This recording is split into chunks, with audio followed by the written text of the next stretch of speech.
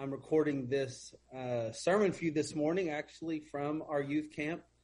And the kids have just gone off to bed. You might still hear some voices in the background. That's them still quieting down.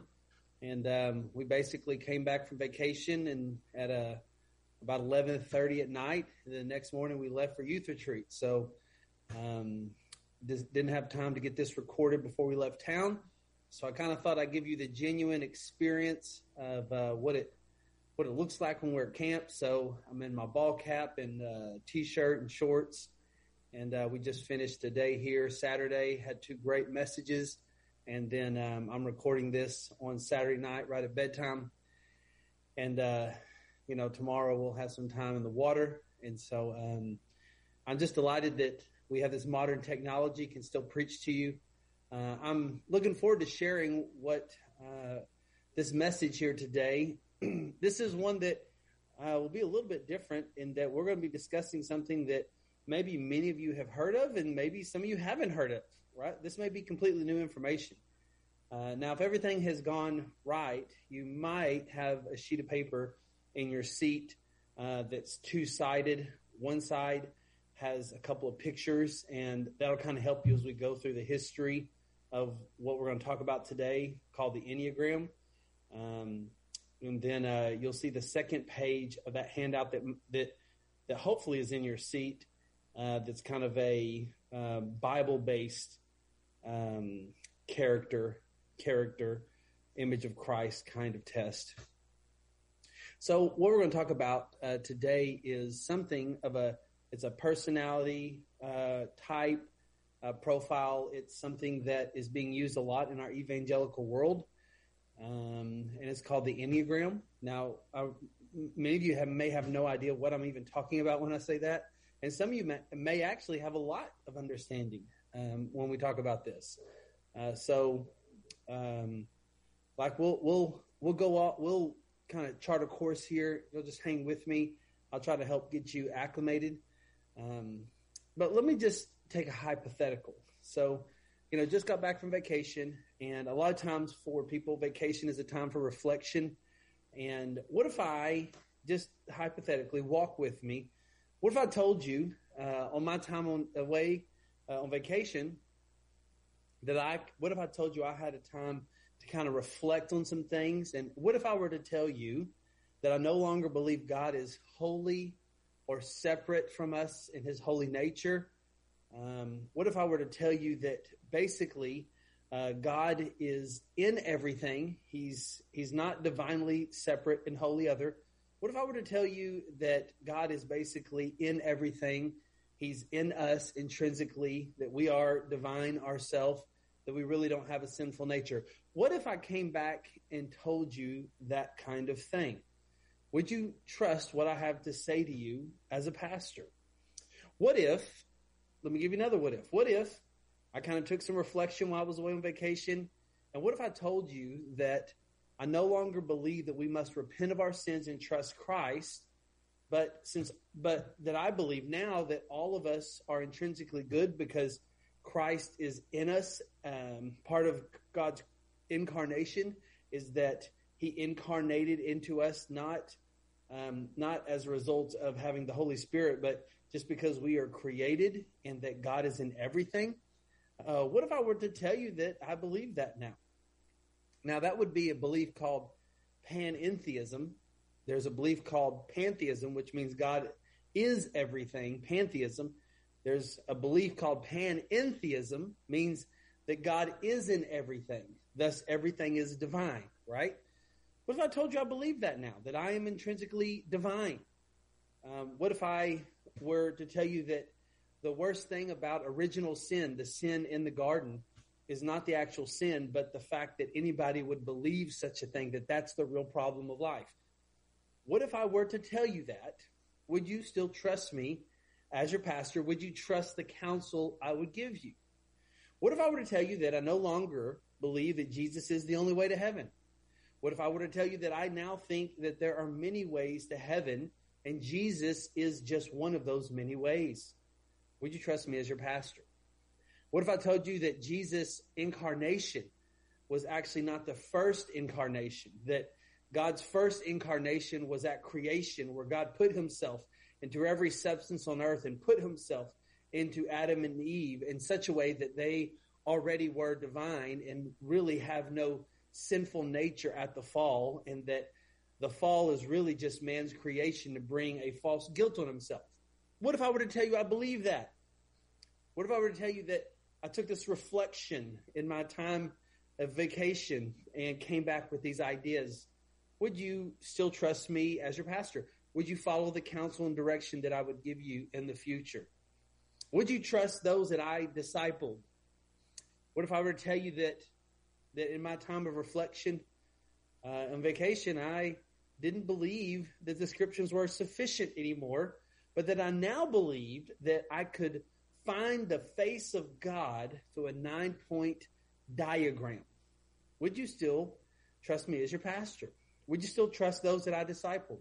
What if I told you I no longer believed that there are two types of people that the Bible ultimately describes? Saved and unsaved, or two types of people, regenerated and unregenerated. What if I tell you that there's really no such thing as saved and unsaved, but what if I were to tell you that there's really no such thing as right or wrong?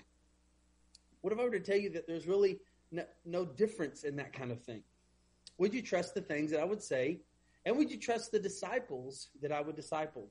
What if I were to told you that I no longer believe that I should obey the Holy Spirit through the Word, that I now believe that there are multiple spirits that can help me discern who I am? Would you trust me? What if I were to tell you that I now believe the sword of the Spirit is not the Word of God, but it is a man-made drawing that has been attached with personality theory? What if I told you that the Spirit of Truth is a 9-point drawing, and that is how you will truly be set free? What if I would have told you that the only way to understand yourself is to look deep within yourself, and through a man-made diagram, you can discover the true self that you are. You can discover the true divine nature that you already have. What if I were to tell you all those things, which are clear errors in the scriptures? What if I were to tell you those things? Would you trust me as your pastor? Would you follow my counsel for the future? And would you follow those that I have discipled? Well, I think your answer would probably be no. Well, let me help you. What if I had all those beliefs, but I still attached the word Christian to it? So what if I were to say, well, I don't believe the sword of the Spirit is the Word of God, but I do believe it's a man-made drawing. But listen, this is a Christian drawing. What if I slap the word Christian on it, or slap the word gospel on it? Wouldn't that be okay? Now, all these things aren't true. I don't believe all those false heretical errors I just told you. But if I did believe those things, you probably wouldn't trust me. You wouldn't trust the things that I say. You wouldn't trust the future counsel. Our church body is more orthodox than that. And you more than likely wouldn't trust those that I had discipled or taught. Now, the interesting thing is, all those things I just told you, all those false doctrines that I just told you, those are the core beliefs of a guy named Richard Rohr. Now, Richard Rohr is a Catholic, mystical Catholic priest who for years has been the main proponent and main discipler of the downstream of those that have been writing about something called the Enneagram. It's a movement that this guy by the name of Richard Rohr, he's called Father Richard Rohr. If you look over there, you can see a picture of him on that page. I believe it's at the bottom left of that front page. You can see Richard Rohr. This man, Richard Rohr, has all those beliefs, and this man, Richard Rohr, has been training evangelicals over the last several years, and all his downstream of disciples have been bringing the idea of this personality type profile, this idea of how to find the true you. He's been promoting this idea of using something called the Enneagram, and it comes from this guy, Father Richard Rohr, who holds these heretical views and has disciples in his downstream that hold these heretical views. And this, at this current juncture, is a big movement maker and influence in our evangelical culture. And how do I know this? Well, first I would say this. In 2016, we were on our mission trip to Reynosa, Mexico, and we were at the Blue School. And I remember getting a call on my telephone, and it was someone that was offering an Enneagram training. I never heard that word in 2016, but they were offering an Enneagram training coming through Memphis. Of course, I wasn't going to make it. We were at the Blue School. But I remember hearing that, and it sounded like such a weird word, and I just kind of dismissed it immediately and just thought, well, let's just move on with life. But behind the scenes in the evangelical world, that was a tip-off that something was going on, and it has continued to go on. Recently, one of the students in one of my classes actually took a picture of Barnes & Noble and showed me that the largest section in the Christian section of Barnes & Noble, which I understand is not a Christian bookstore, is actually books on the Enneagram, on Christian versions of the Enneagram. So should we be concerned about this? What is this? Now, some of you in the congregation probably have never heard this word. Right now, you might be Googling what the Enneagram is, and you're getting a weird picture. If you look on the front page of that sheet, you'll see at the top you'll see 3 Enneagram pictures. We'll discuss those here in a little bit. So you might have never heard of this, or maybe you have heard of this. Maybe you've actually been using this as a way to evaluate yourself. Maybe you found a lot of hope and joy in this. And what I want to do is this. I want to talk about the Enneagram. I want to look at the history of it. I want you to be fully informed of what it is. And I've been talking to our people in the church about this subject for quite a bit. I've had really great conversations with many different people. And I've just been looking to kind of share some of the things that I've researched about it. And hopefully it's helpful. Hopefully it is edifying, it's helpful, and it reconfirms our love for the Word of God and for trust and what it means to be conformed to the image of Christ. First, let's just look at what is the Enneagram. What is the Enneagram? And on that paper, that hopefully is in your seat, you're going to see that the word Enneagram basically means 9. Ennea means 9 in Greek. Gramma means drawing or writing. And so basically it's a 9-point drawing or writing. That's an Enneagram. That's what it actually literally means. If you look at these 2 pictures at the top of the page, you'll see that there is a circle around it. Now that most of the Christian ones don't have a circle because honestly it reminds people of the pentagram that has a circle around it. But if you'll notice, it has an inner triangle. If you look at points 3, 6, and 9, there's a triangle, and then there's an irregular hexagon. If you look at points 1, 4, 2, 8, 5, and 7, you'll notice an irregular hexagon. And each point on this Enneagram represents a personality or type. And actually, I will tell you this, the Enneagram has had such wide diversity as it's continued to expand and is expanding pretty rapidly. Some have taken it from just a personality type to a motivation type to some have actually, it's actually using it as more of this is a way you connect to the 9 different parts of God. Some are using it as this is how you connect with the person of God. And some use it as just a personality profile. But if you look at it, you'll find that each point on the Enneagram, there is different, from the mainstay, we'll just talk about personality profiles. You'll see number 1, if you look on that first kind of diagram on the left, you'll see that one that kind of has some color to it. It says number 1, that there's some people who are moral perfectionists.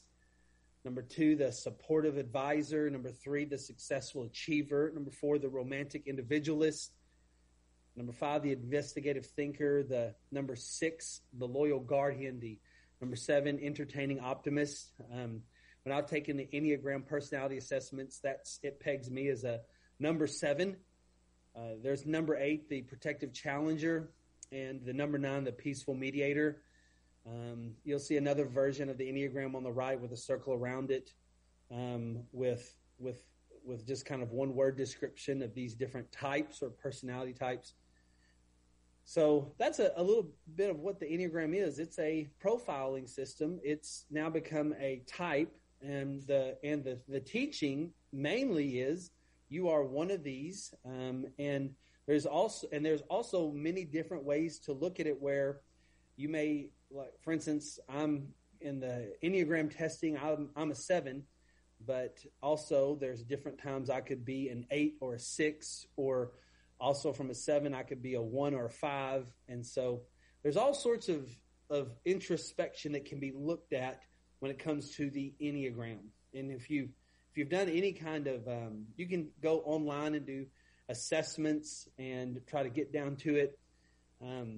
So this is a big personality profile. It's a big type testing. There's people who I mean, even probably many of us who are watching this, you're in this congregation. You probably, if someone were to ask you what's your Enneagram, you might be able to go, I'm a 1-wing 9, or I'm a 3-wing 4, or you actually would know that. Some of you may not even understand what this is all about. And I'm going to try to help you with that. But I just want you to understand a little bit about when the word Enneagram is used. It's a 9-point diagram, and it's used as a personality profile. And now what I want to do is I want to walk you through the history of the Enneagram.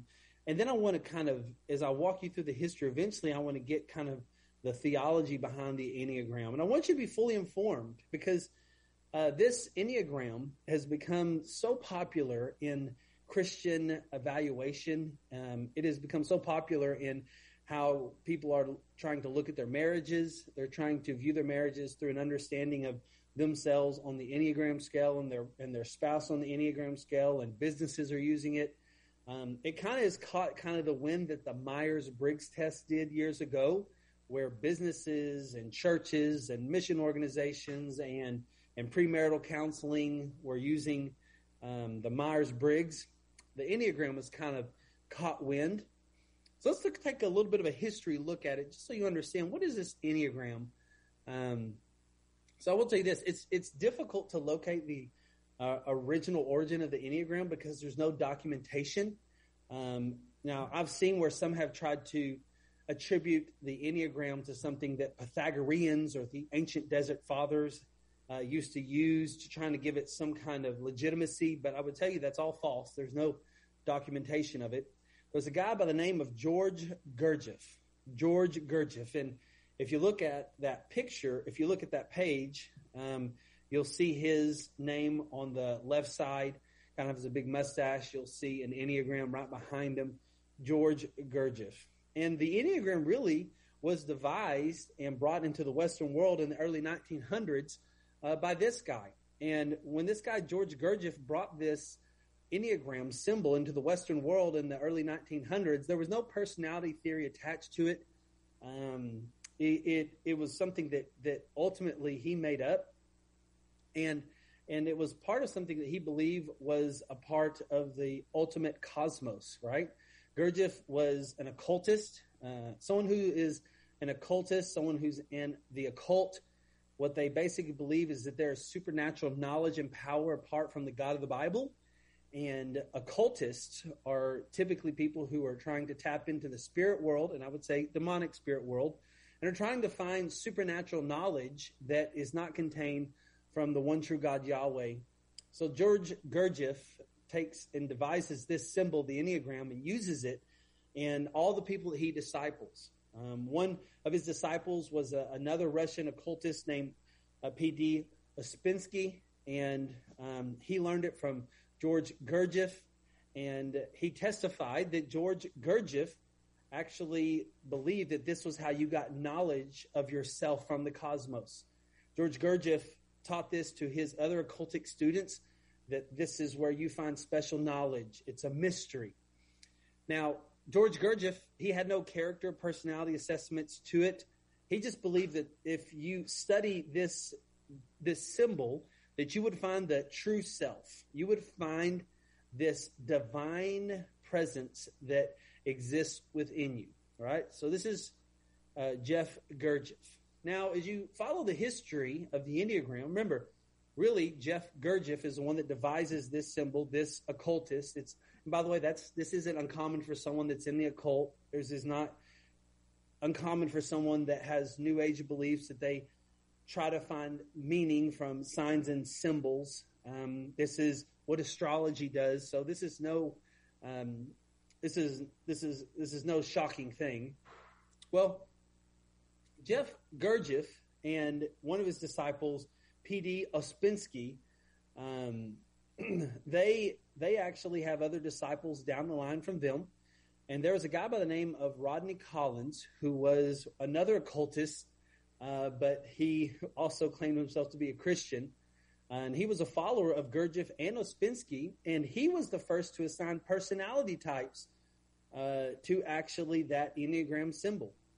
Now, the interesting thing is this happened in 1954 by this Rodney Collins, and what he tried to do actually was match the points with personality types and planetary influences, right? So this guy by the name of Rodney Collins, and by the way, if you take a look at that front page, you're going to see to the right middle, it says Rodney Collins links personality types through planetary influences.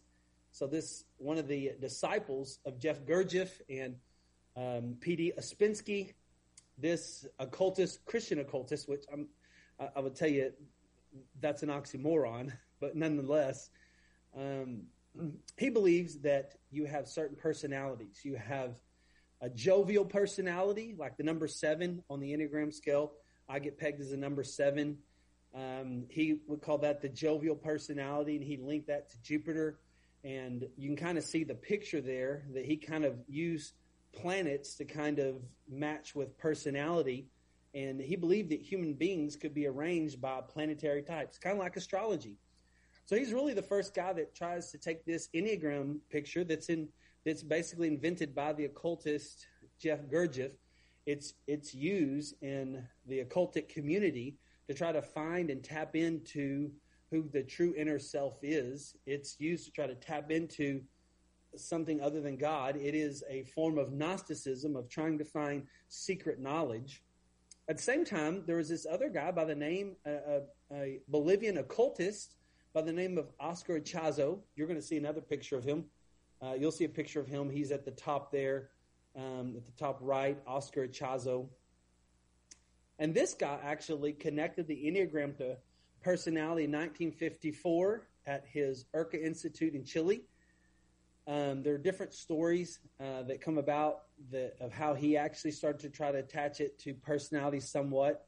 Maybe not to the level that Rodney Collins did, but it looks like many believe that he kind of adopted some of Rodney Collins' work. But one thing that Ichazo kind of says in his writings is that he believed the Enneagram was the way to find true self, and he believed that the ego, the Freudian-based ego, was a way that the ego could actually find its true self through this Enneagram picture. And actually, he believed that this was revealed to him through a spirit being named Metatron while Ichazo was high on mescaline, on a drug. So we have this kind of idea of, I'm just trying to track for you the history, where you have these occultists who are using the symbol to try to find the secret knowledge about themselves, try to find their true self, not trying to find their true self through the true Lord God Yahweh, but trying to find their true self. And it's now descended into personality type theory. And then you have guys like Ichazo who are now claiming that there's a spirit being named Metatron who's telling him that you'll find your true self through this actual drawing. Well, a student of Ichazo, who is a Chilean-born psychiatrist and an occultist named Claudio Naranjo, you'll see the picture of him kind of on the left in the middle, Claudio Naranjo.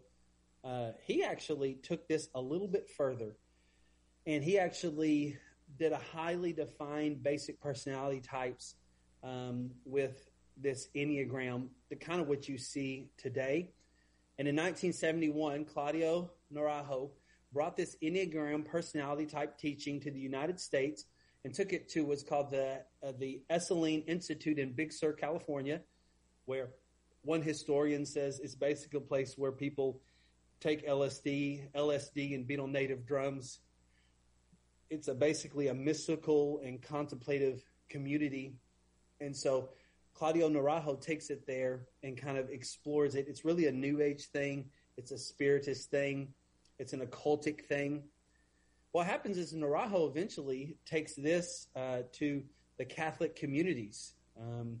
And so basically a Jesuit priest by the name of Robert Oakes learns about the Enneagram and learns about the profiling system and learns about this is the way to find your true self. And basically this is how to find really the face of God. And this Jesuit priest, Robert Oakes, in 1974, he takes this and starts using it in a Catholic seminary in Chicago. And he starts to influence many new studying priests, guys like by the name of Don Riso, and one guy by the name of Richard Rohr. If you remember earlier, I talked about a guy who had many false beliefs, who was a Catholic priest. His name was Richard Rohr. Where Richard Rohr learns this Enneagram from another Catholic guy by the name of Robert Oakes, who learns this from Claudio Naranjo, who learns this from Ichazo, who learns this, you track up the line, who learns this from Rodney Collins, who learns this from Jeff Gurdjieff. So you've got now, by 1974, you've got this guy by the name of Robert Oakes, a Jesuit priest, who's now actively teaching some of his young, in their 20s, priests about this Enneagram personality type that's a way to connect to your true self. This has gotten borrowed and descended from occultists, spiritists, esoteric kind of astrology community. And now this is being used on some of these young priests studying for the priesthood in Chicago. Now, a couple of these young priests that are studying this and coming to learn about the Enneagram are a couple different guys. There's one guy named Don Riso. We won't talk much about him, but he writes a book called Personality Types in 1987. And really these guys, it's all in the Catholic community, right? But there's two guys. One guy's named Richard Rohr and another guy's named Mitch Pacwa, right? If you look on the picture, you can see, once again, Richard Rohr on the left, and you see this guy, Mike Pacwa. Now, what's interesting is these two guys learned the Enneagram from this Catholic priest, Robert Oakes, who basically learned it from Claudio Naranjo. Remember, who was the spiritist who received revelation about this from a spirit being. But nonetheless, Richard Rohr and Mitch Pacwa, they both are Catholic priests, and they both buy hook, line, and sinker into this Enneagram, right? Now, the interesting thing about the guy, Mitch Pacwa, that he promotes it for about 20 years, just like Richard Rohr, but eventually he becomes convicted that the Enneagram is filled with New Age demonic things, and he believes that he's allowed it to infiltrate Catholicism. So he writes a book in 1992 called Catholics in the New Age, How Good People Are Being Drawn into Jungian Psychology, the Enneagram, in the Age of Aquarius, right? So he starts to get convicted by Scripture, and he abandons the Enneagram, and he actually goes on the offensive and tries to let the Catholic community know that, hey, you don't want to actually mess with this thing anymore. We've given too much over to this. He even wrote an article for conservative Christians that's in 1991 that says, "Tell me who I am, O Enneagram." So he leaves that movement. But there's a guy who stays in the movement, and it's a guy by the name of Richard Rohr. And that guy, Richard Rohr, I described all his theological beliefs. And this guy by the name of Richard Rohr, he's considered the most influential Enneagram teacher on the planet. He's considered the guy that has pushed this movement. And Father Richard Rohr is the guy who has trained and discipled some of the biggest movement makers in the evangelical world. He crossed it over from the Catholic world into the evangelical world. Now, Richard Rohr has written several books on the Enneagram. He's wrote a book called Discovering the Enneagram in 1992, Enneagram number 2 in 1998. He wrote a book called The Enneagram, A Christian Perspective in 2001. I would say that's an oxymoron. You can't put Enneagram and Christian together. And he has an organization called the Center for Action and Contemplation where he does training and he trains more people. Richard Rohr has discipled some of the biggest movement makers who have now taken the Enneagram and moved it into the evangelical world. Guys like Ian Crone, Suzanne Stabile, and Christopher Hurtz, who are now major influencers in the evangelical world, the Enneagram. And these people, Ian Crone, Suzanne Stabile, and Christopher Hurtz, these three people actually also have influenced even more. We would almost put them in more of the conservative evangelical world, and influence more Enneagram teachers by the name of Jeff and Beth McCord and Bill and Christy Gaultier. Now, I'm throwing a lot of names to you, which it may not mean a lot to you, but I'm trying to kind of make some connections for those in our congregation who've already maybe dived into the Enneagram and spent some time with it. Now, here's the thing I want you to understand. Richard Rohr, who believes that God is inside of all things and that we all have a divine nature, we don't have a fallen nature. This Richard Rohr, who believes that all paths lead to heaven, this Richard Rohr, who believes that the worst thing about the sin in the garden is not the actual sin of the garden, it's really the fact that anybody would believe that such a thing as original sin or a fallen nature actually exists. This same Richard Rohr, who believes that everybody has divine good inside them, and because in this divine good that's inside you is there, you need a process. You need God to help you get to this original good, true self that you are. And Richard Rohr believes that you find this through this drawing and this belief system of the Enneagram and its types. And Richard Rohr is the guy who's trained a downline of people who have influenced the evangelical world. This guy by the name of Ian Crone, I've told you about, right? This guy actually, Richard Rohr has discipled him. He's been on Ian Crone's podcast. He's endorsed his book, The Road Back to You. This Ian Crone has lectured at like Fuller Seminary, even some of our major evangelical seminaries. This Ian Crone, who is a disciple of Richard Rohr, who's actually brought the Enneagram into the mainstream. He's been featured at Andy Stanley's podcast. Andy Stanley, who's probably one of the most influential pastors in America. He's been a headline speaker at the Catalyst conferences. He was one of the main conference speakers in 2018. A Catalyst conference is a conference that's actually trying to train the new generation of ministers. And so he's been promoted by probably one of the most high-profile Christian evangelical pastors in our nation. He's also been promoted by a guy by the name of Kerry Naywolf, who is probably one of the most influential pastors in Canada. And he's even been promoted by Dr. Russell Moore, who was the former president of the Ethics and Religious Liberty Commission of the Southern Baptist Convention. And even Russell Moore has spoken and endorsed the Enneagram that Ian Crone has taught him.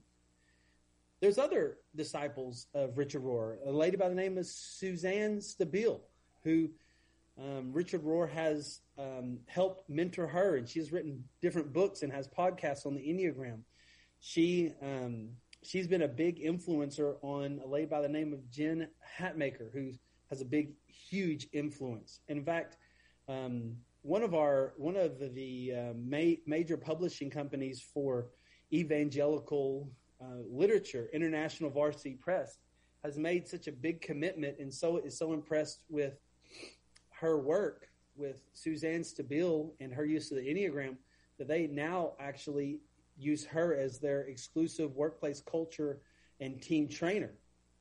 There's a guy by the name of Christopher Hortz, who has written 4 books on the Enneagram, and actually in his book, Richard Rohr endorses it. And Richard Rohr says himself about Christopher Hertz, I'm happy to recommend this book on the Enneagram to you.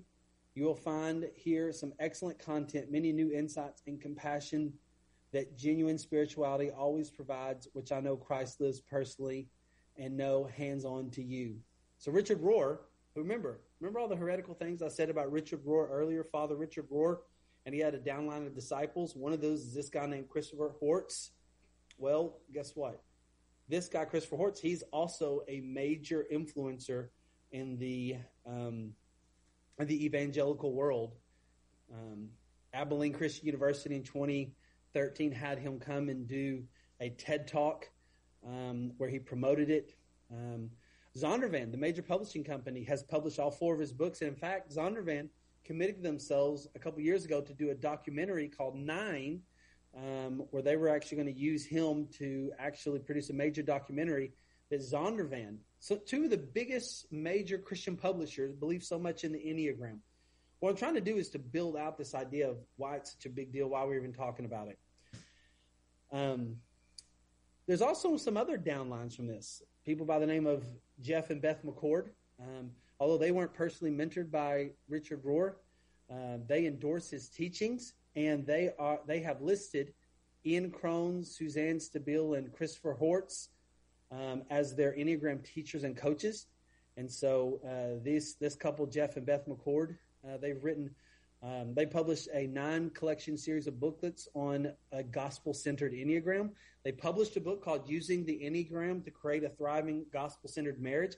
They've even had Matt Chandler, probably one of the most popular evangelical voices, has actually endorsed and encouraged the use of the Enneagram. It's widespread. Even Liberty University in 2019 had an event featuring the late Darren Patrick and his wife Amy, and where he endorses the Enneagram. Was interesting at that Liberty University event. Remember, Liberty, the world's largest Christian university. He is at this event, and he talks about how much the Enneagram has helped him in his marriage. He endorses Ian Crone and Suzanne Stabile in their Enneagram book. He endorses the use of this. And what's interesting is Darren Patrick at that event says, hey, this has been great. I promote that you use it, but be careful because it contains lots of panentheism kind of ideas. Remember, panentheism is this idea that God is in everything, right? And so he is limited himself. That's panentheism. He's in everything, right? And so everything is divine. And he gives a warning about Christians need to beware, but at the same time, he gives it a commendation. And like I told you earlier, since 2016, I never heard of it till 2016. It has become very, very popular. It's kind of taken the place of Myers-Briggs. And a lot of Christian counselors have tried to even add it to their arsenal of testing. So that's a history of the Enneagram. Now, you still may be at this point and going like, okay, Nick, well, why are you telling us all about this? Well, the reason I'm telling you all about this is ideas have consequences, and there's theological concerns that you need to have about the Enneagram. You need to have concerns about it if you're using it in the workplace, if you're using it to evaluate yourself, if you're using it to evaluate your friends, your spouse. There's theological concerns, and there's been enough spread of this that I just want to make sure that you're fully informed about some of the history of it and fully informed about some of the beliefs. So here's some theological concerns that I think Christians ought to have about the Enneagram, its use, its relevancy. It has a history of spirit influence. Remember, I shared you earlier, Ichazo believed that the spirit Metatron told him how to find his true, that you can find your true self through the Enneagram. Naraho believed that the 9 personalities that he actually wrote out were guided by spirit activity as he wrote. Now, all over the scriptures, we are warned to stay away from things that have any kind of demonic spirit activity. There's one truth and standard of truth, and that's Yahweh's word to us. John 8:44, it says that the devil The devil does not stand for truth because there is no truth in him. When he lies, he speaks out of his own character. He's a liar and the father of lies. That's Satan. 2 Corinthians 11:3 says that Satan, he deceived Eve by his cunning, and your thoughts can be led away from sincere and pure devotion to Christ. Peter warns us in 1 Peter 5:8 that we should be sober-minded and be watchful, for your adversary, the devil, prowls around like a roaring lion, seeking someone to devour. Resist him firm in the faith, right? Scriptures have a repeated warning to watch out for the deceptions and lies of Satan. Now, I'm not going to tell you that every time anybody's, take an Enneagram test or use it that they're automatically doing satanic worship, but I will say this. Christians should not ignore the history and the advent of the Enneagram and what it's actually trying to influence. And it is amazing. It is amazing how many Christians have actually spent so much time fixating on what they are, what they are in the Enneagram, what their wing is, what their lines are, and have gone so far into it that I would probably say they know more about who they are in the Enneagram and what their friends and their spouse and their family members are than they even would know Scripture. And so you have to be careful. The devil is a liar, and he is always looking for ways to be cunning. And so when you start looking at some of the history of the Enneagram and how it descends from an occultic community, one has to throw up red flags and wonder, is this something that is useful for Christians? Not only that, the main disciple maker of all the Enneagram downstream is a guy by the name of Father Richard Rohr. He was the guy that really brought it into the Catholic community and then pushed it out from there into the evangelical community. And remember some of the beliefs of Richard Rohr. He believed that the Enneagram was the sword of the Spirit. But that's not what the Bible says. The Bible says in Ephesians 6:17 that the sword of the Spirit is the Word of God. Hebrews 4:12 tells us that the Word of God is the discerner of the thoughts and intentions of the heart, not the Enneagram. Richard Rohr promotes that the Enneagram is the sword of the Spirit.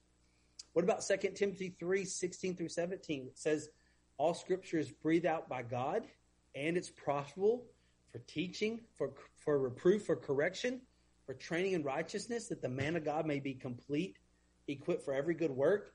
The Word of God claims exclusively to be what makes us complete and equipped. So listen to me. Not a personality profile. Not the Enneagram, not the Myers-Briggs, not the DISC assessment, not the Rorschach, not any of those. The Word of God, through the sword of the Spirit, is a discerner of the thoughts and intents of the heart, is the equipper. The Word of God is sufficient. But Richard Rohr taught that the Word of God isn't sufficient, but this subjective, man-made testing system is. Remember also, Richard Rohr, who is the main influencer, he was a panentheist, right?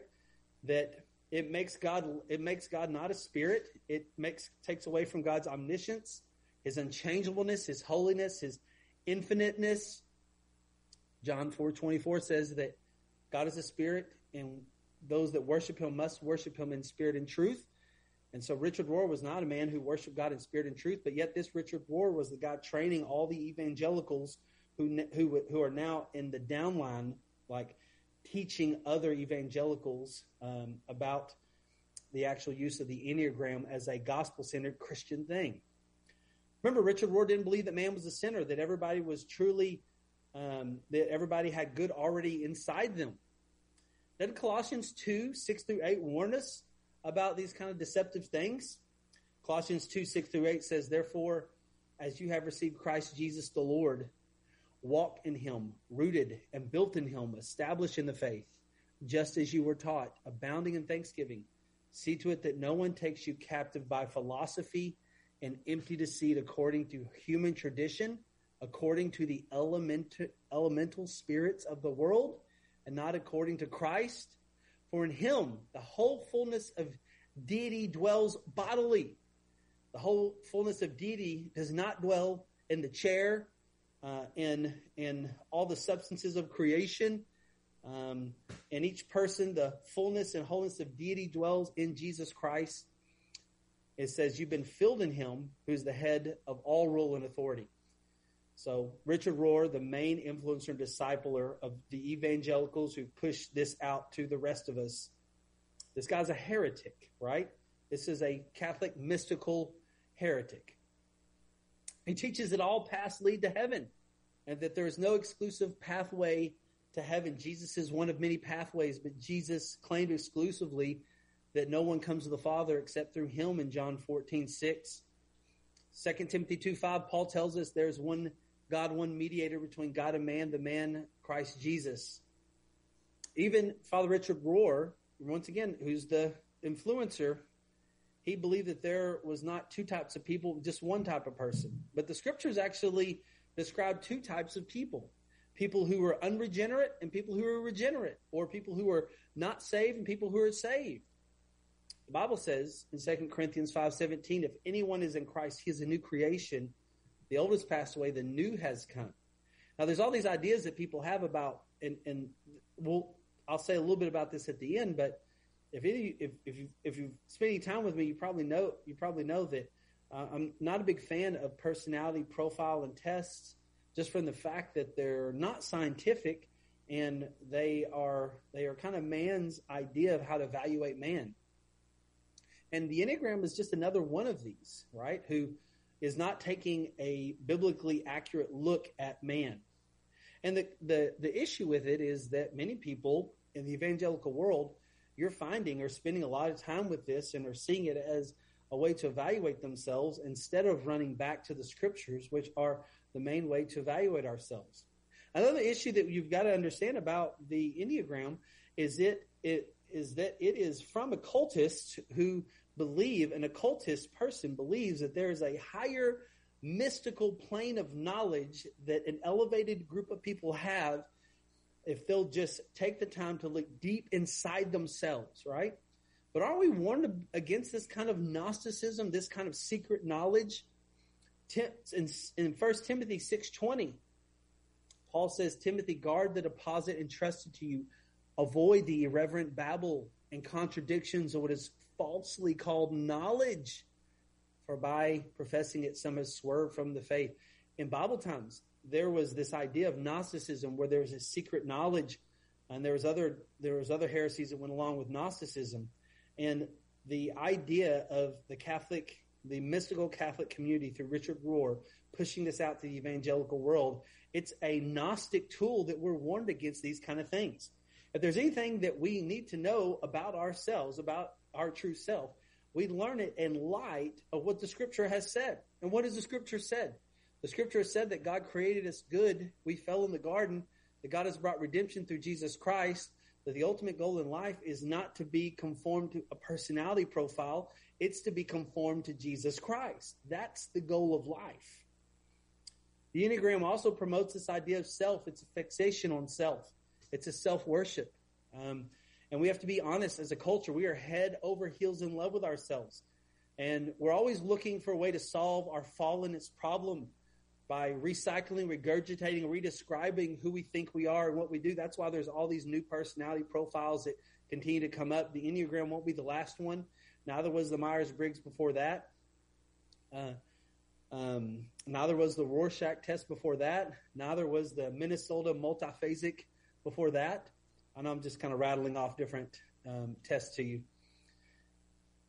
So we are told in scriptures that actually the goal of life is in Philippians chapter 2, that we would do nothing through selfish ambition or conceit, but in humility count others more significant than ourselves.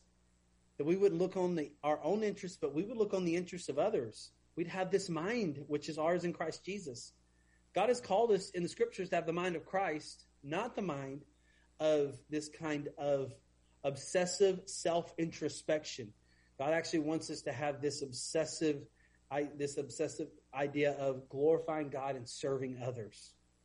So as I wrap this kind of discussion up with the Enneagram and the use of it and what it is, some people ask, well, can't you take the Enneagram and use it with a gospel focus? Well, I would say this, just because you have the word gospel and slap it onto something doesn't mean it's actually gospel focused. You have to be careful about that, especially when the Enneagram has occultic underpinnings for its source, right? The Enneagram promotes itself as an idea and source for understanding oneself.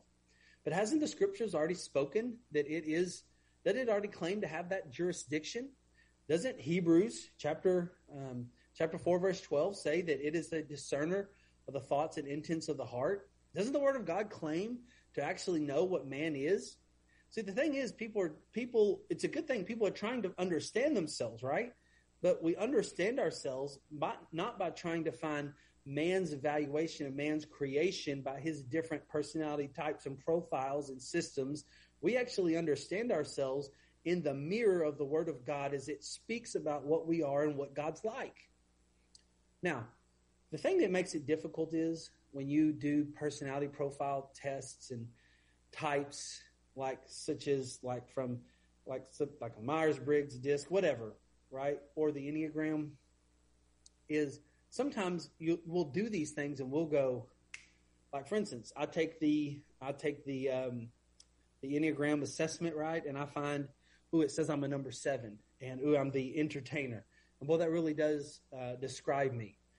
And then that's where it kind of gets you hooked in. And then you start to kind of go, well, I need to actually look at life from the perspective of a number 7. And what does this particular personality profile tell me to do?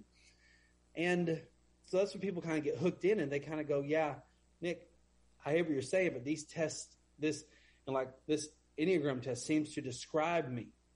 And I would say what's going on is what's called the Barnum effect.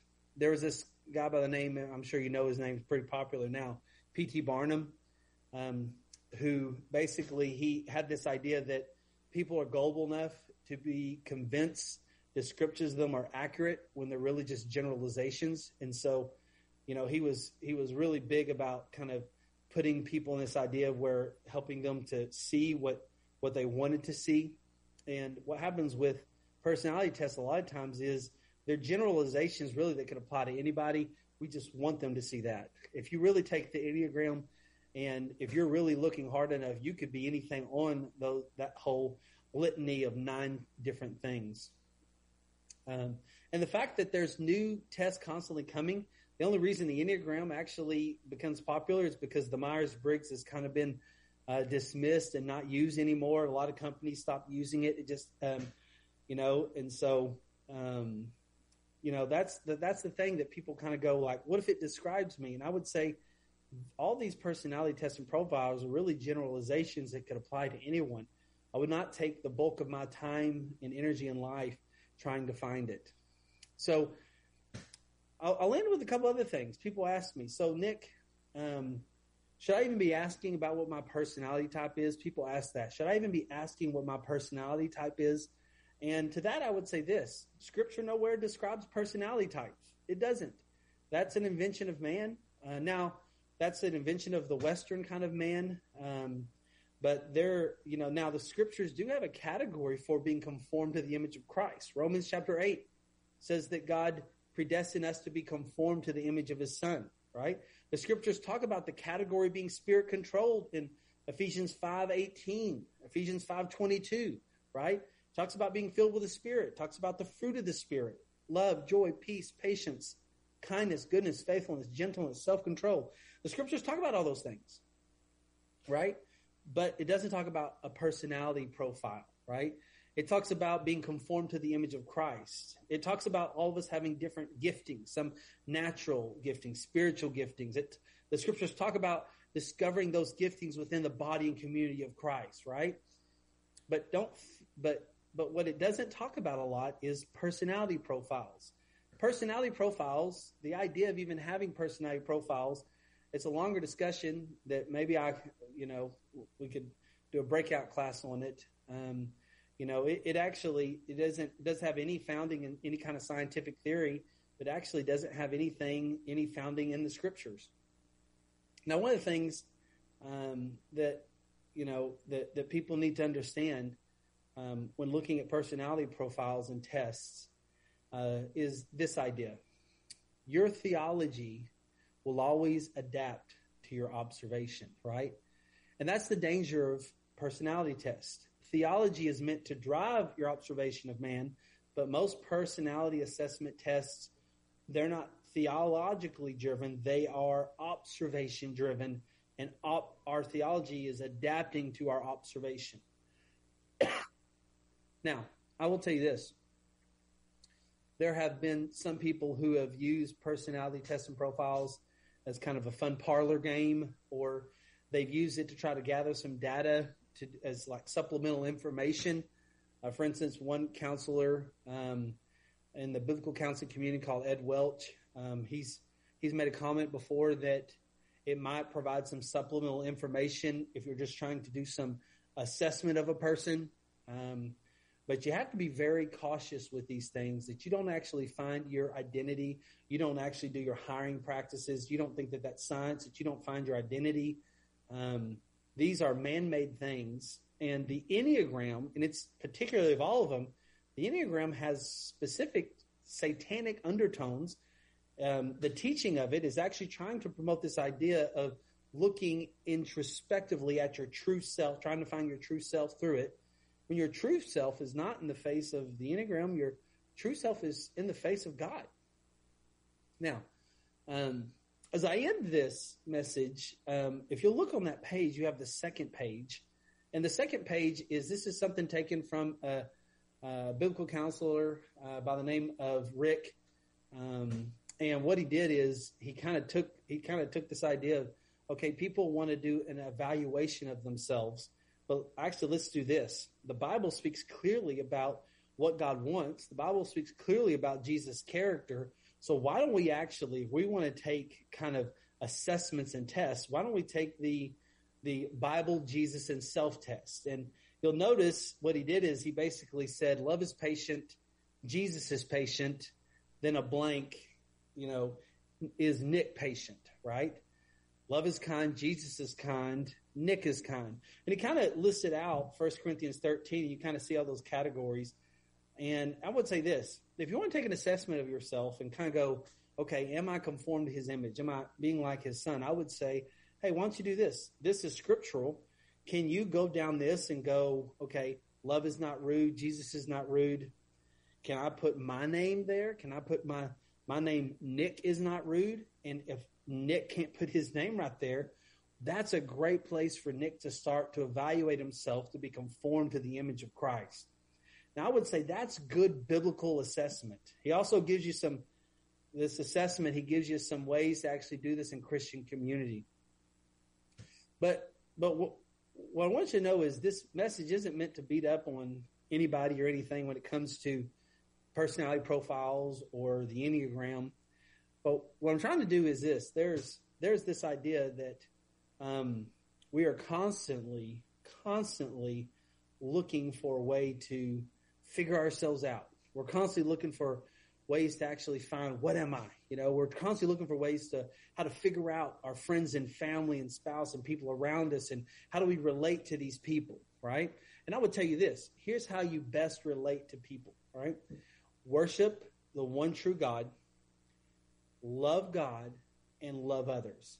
The more we push in and love God, the more we push in and we repent of sin and we express thankfulness for the gospel and we walk in the road of sanctification, the more we conform to Christ's image, the more we'll love God, the more we love God, the more we'll actually love others, we'll sacrifice for others, and we won't have this introspection where we're concerned about ourselves, but we're more concerned with serving and doing ministry to others. And I'm telling you, that's the Christ-like road. That's the road the scriptures are promoting. But what you can find is, with our personality assessment world, people are looking for some way to understand themselves. And all these personality assessments and tests are man's observation of man. And the scriptures claim to have the jurisdiction on the evaluation of man. So I'm so thankful for the life, death, burial, resurrection of Jesus. I'm thankful that here in a moment we can sing to the Lord, then we can eat a meal together, we can edify each other, we can take communion, and we can remember that our identity is not in anything that man has said about us. Our identity is in the finished work of Christ. Christ has died for our sins. Christ has given himself to us and will bring us to himself. I hope this has been helpful. I hope this has been informative. And for some of you, maybe you've never, you've never even heard of this, and maybe you never will. But for the rest of you, I just want to make sure and be a faithful pastor and help you to understand what's coming in our culture and to the glory of God. Well, worship team, make your way up to the stage, and let me pray for us as we close out our time. Thank you for just a chance that we could study the scriptures. We could try to look theologically at a subject matter that's difficult. And would you bless your people? Would you let this be a great spark to push us back into the Word and to keep looking at the glory of God and who you are? We trust you. Give us safety on the water tomorrow.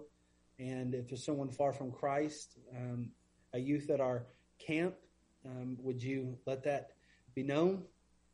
And even in our congregation today, in Jesus' name, amen.